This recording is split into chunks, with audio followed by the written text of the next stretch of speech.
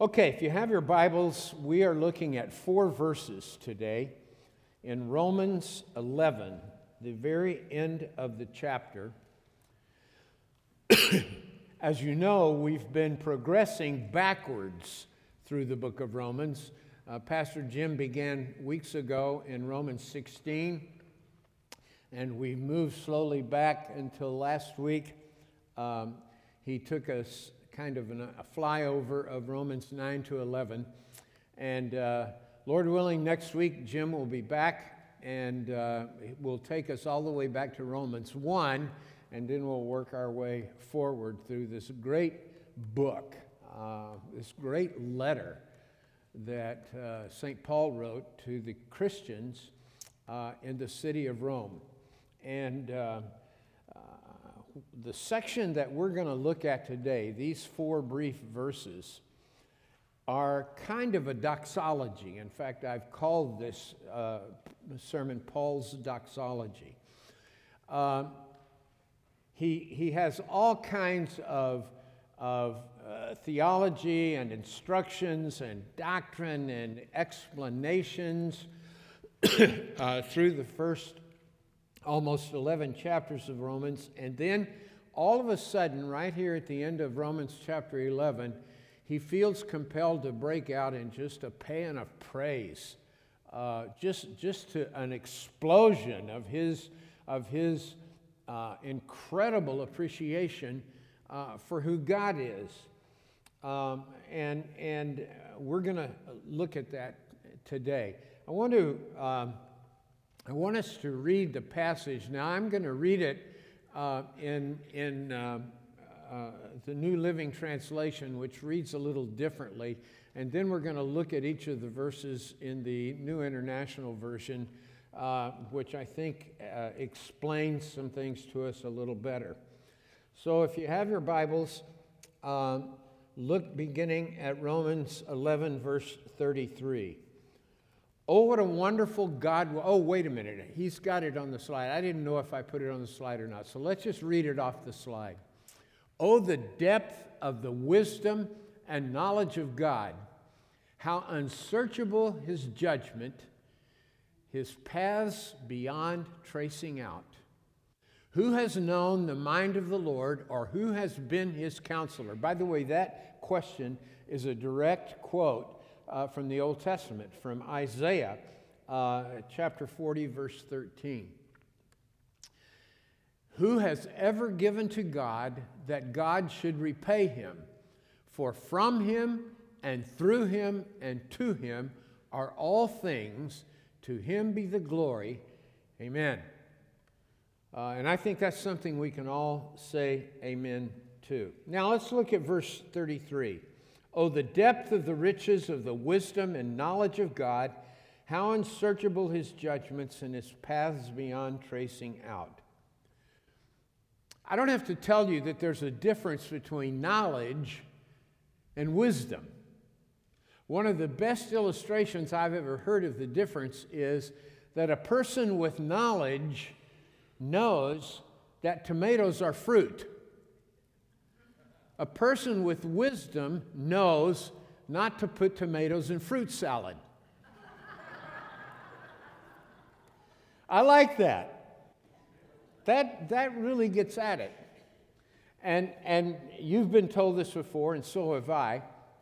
Our prisons are full of people who have a lot of knowledge. In fact, in many cases, their knowledge is what got them there in the first place. But wisdom has to do with the application of knowledge. You see, it isn't about what I know. It's about what I do with what I know. How do I use what I know to the glory of God? That's what matters to the Lord. And it says his judgments are unsearchable. The Greek word that's translated unsearchable here in the NIV literally means incapable of being traced by footprints.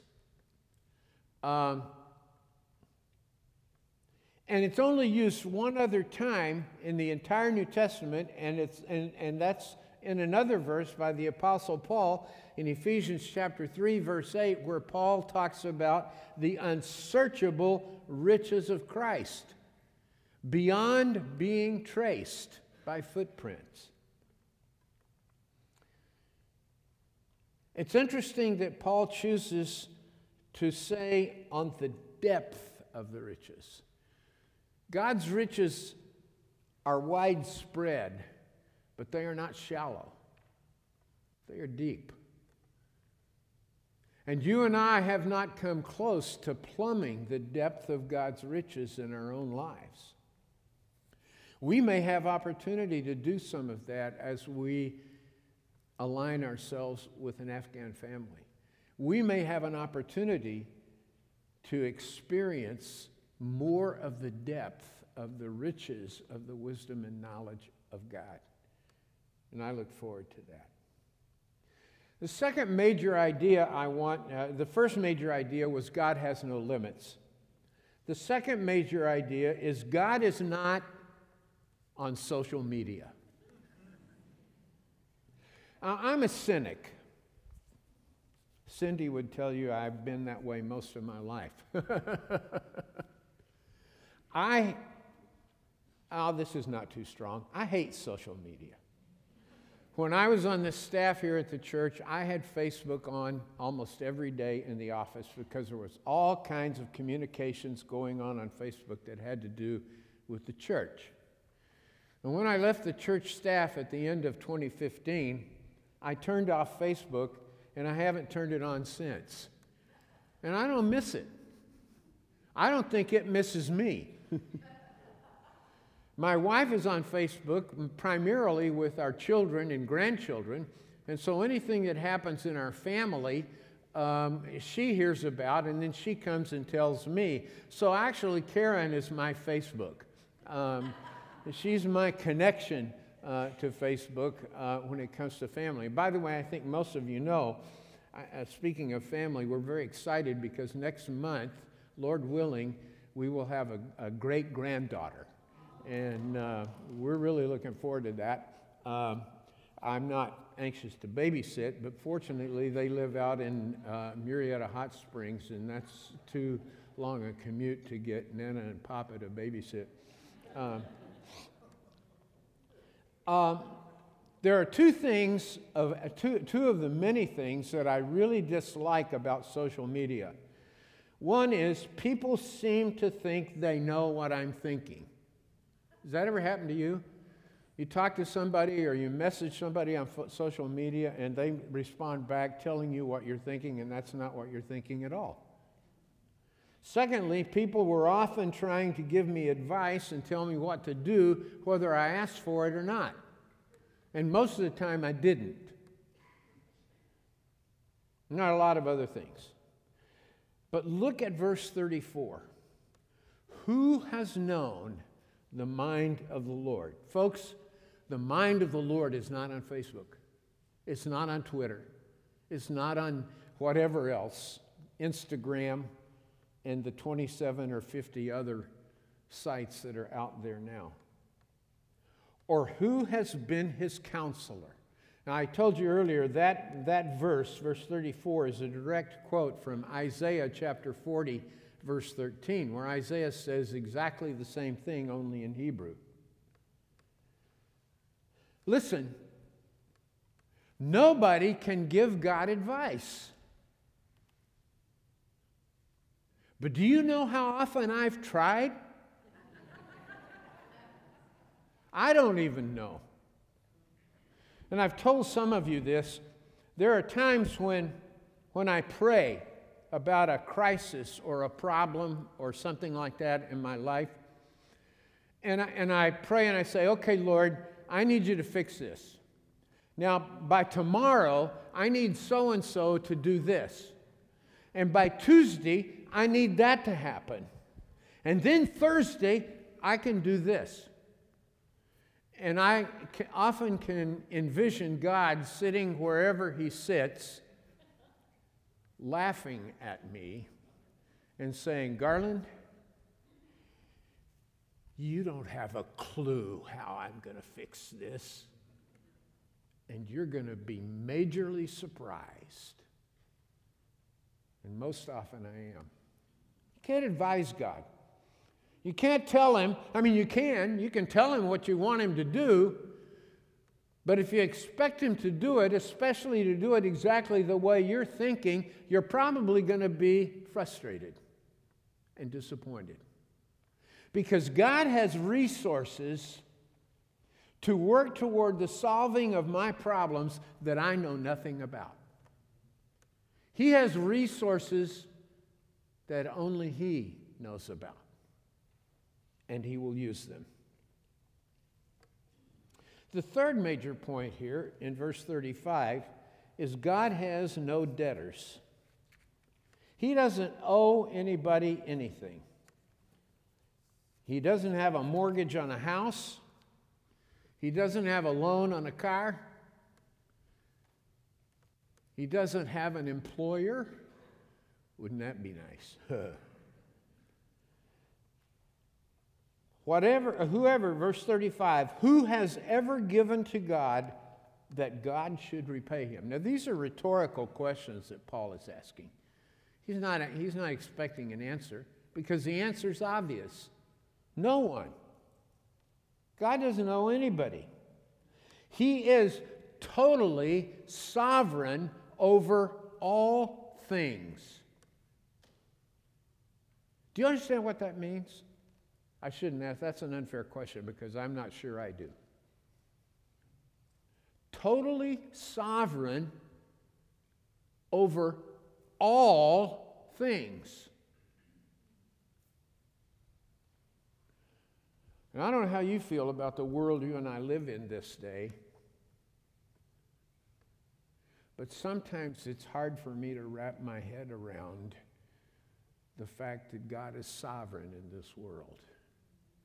When I read about 19 children and 2 teachers in Uvalde, Texas, being murdered. I said to my wife over breakfast a couple of days ago, it seems now like somebody taking a gun somewhere and shooting a bunch of innocent people is almost a daily occurrence. And I'll be honest with you, I'm 77 years old and it frightens me. The world I live in frightens me.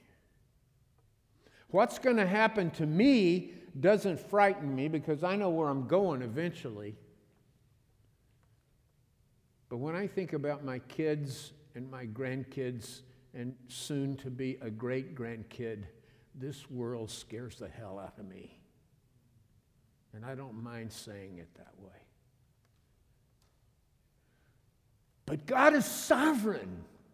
And I need to go back every day and wrap my mind around that central truth.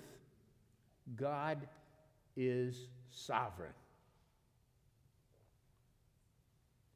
He is the one to whom all persons are accountable. Good, bad, indifferent. We are all accountable to this sovereign God. He holds us accountable. And God is the one whom all of us must glorify. I'm going to give you a quote now that I've given you before. I probably have said a lot of things to you over the years that I said earlier. I just don't remember them. So I don't expect you to either. But this quote comes from a marvelous little book by Ruth Paxson entitled Called Unto Holiness. And I printed this quote on the back at the bottom of your sermon notes.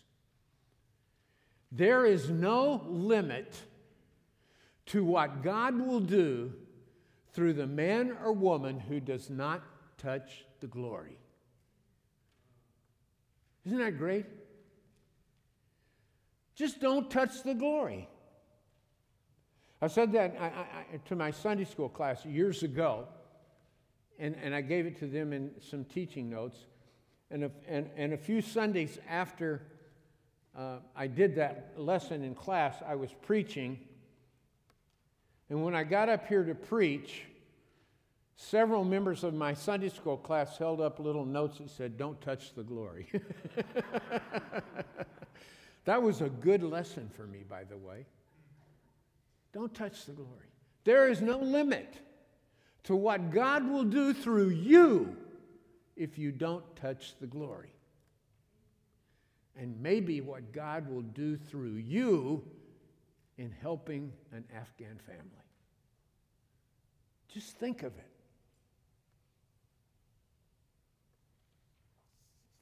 Fourth major point, verse 36.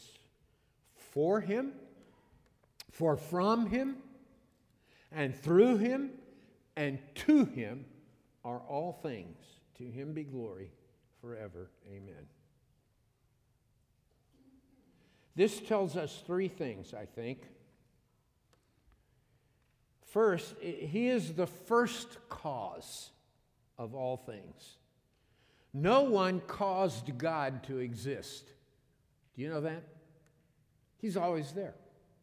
He's always been there. He always will be there. You and I can't understand that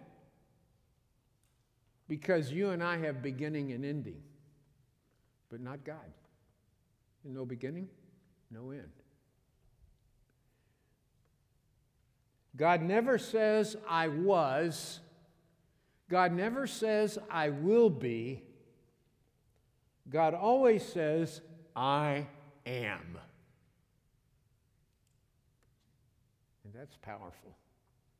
There's a funny story I heard a few years ago about a group of scientists who took some mud, put some of it in a test tube, took the test tube over to a lab, heated it up, mixed it up, rocked the test tube back and forth.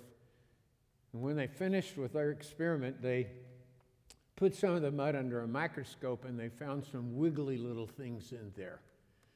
And they got all excited. "We've created life." So God yells down from heaven, "So you've created life?" "Oh yeah, look at the microscope, these wiggly things in there." And God says, "Well, show me how you did it." And the scientist said, "Well, give us some mud and we will."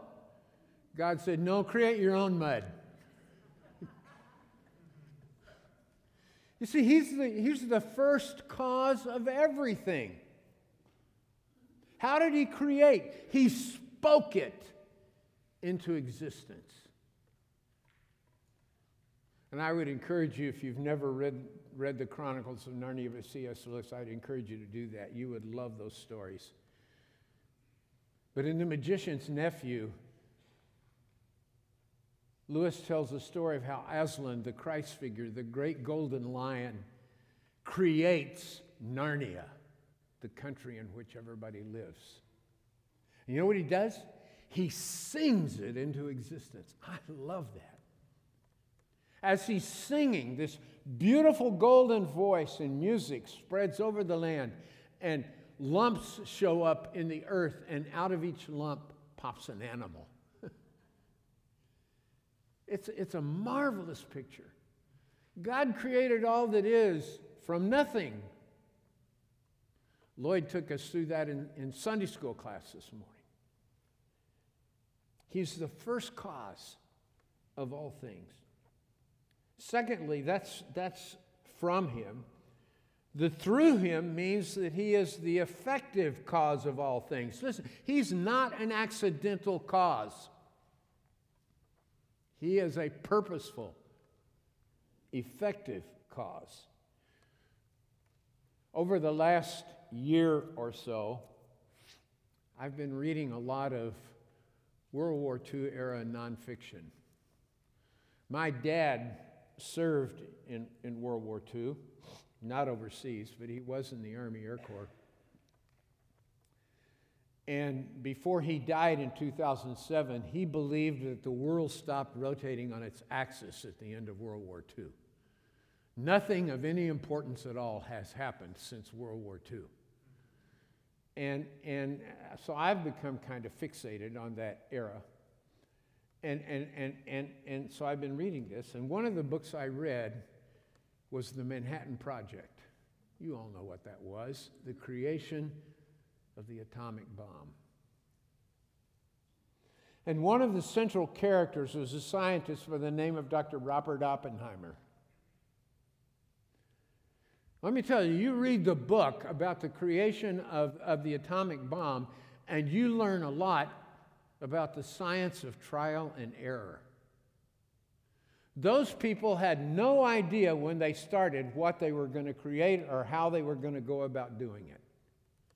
It was all by guess and by gosh, with a little science thrown in just for good measure. That's not God.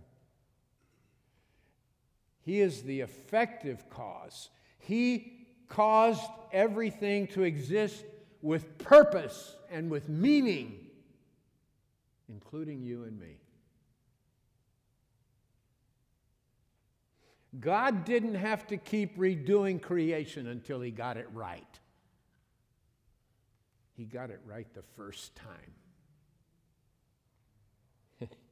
In 1977, there was a humorous movie. Some of you may remember it. It was entitled Oh God. Any of you remember that movie? John Denver and George Burns. And George Burns played the God figure in the movie. And at one point, there's a cute little short dialogue between the John Denver character and George Burns as God. and the Denver character is arguing, which is never a good idea, arguing with God. And he said, "But you never made a mistake." And Burns, as God, said, "Oh yes, the avocado. I made the pit too big."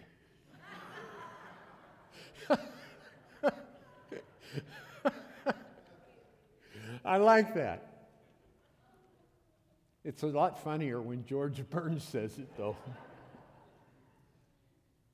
No, you see, God purposed before creation even was made to create with a purpose.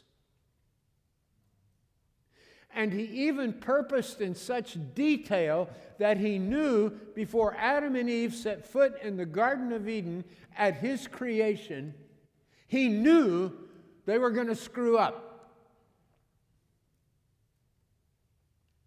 And that's why we have the covenant of grace. That's why God decided before he ever created a human being, God decided with his Son, Jesus, and with the Holy Spirit, the triunity, to provide salvation from that screw-up. And you and I can be grateful. And I think that was on what was on Paul's mind as he hit this part of chapter 11. And all of a sudden, maybe he was overcome by the feelings he had after his Damascus Road experience, or maybe he was just aware of the incredible grace of God that had been made manifest in his life since he became a believer. You know, Paul never forgave himself for persecuting the Christians. He blamed himself through the rest of his life for that. And he had a tough time accepting God's forgiveness. And maybe you and I sometimes have a tough time accepting God's forgiveness for things we've done in the past. It's hard. It's not hard for God to forgive me, but it's hard for me to forgive myself, and it's hard for me to accept forgiveness sometimes. But it's there. And I think Paul was just overwhelmed and overcome with this great forgiveness of God, and he had to stop and say, "Excuse me, here's a parenthesis. Yay, God! Hallelujah, God!" That's who he is. And that's who he always will be. He's the final cause of all that is. That's the last point. There is no cause after God. There was no cause before him, and there is no cause after him. He is from the beginning to the end of all things. And you and I can be grateful. Pray with me. Father, this is an amazing 3 or 4 verses that just kind of dance here in the middle of this great letter from St. Paul to these Christians in Rome who were struggling in a lot of ways. Struggling with the government, struggling even getting along with each other. The Jewish Christians didn't like the Gentile Christians, and the Gentile Christians didn't like the Jewish Christians back. And we've heard about that from Jim and Andrew in earlier messages. And then all of a sudden, Lord, here's these 4 verses that just shout out to us. God is good. God is good. Let us glorify him forever. In Jesus' name, amen.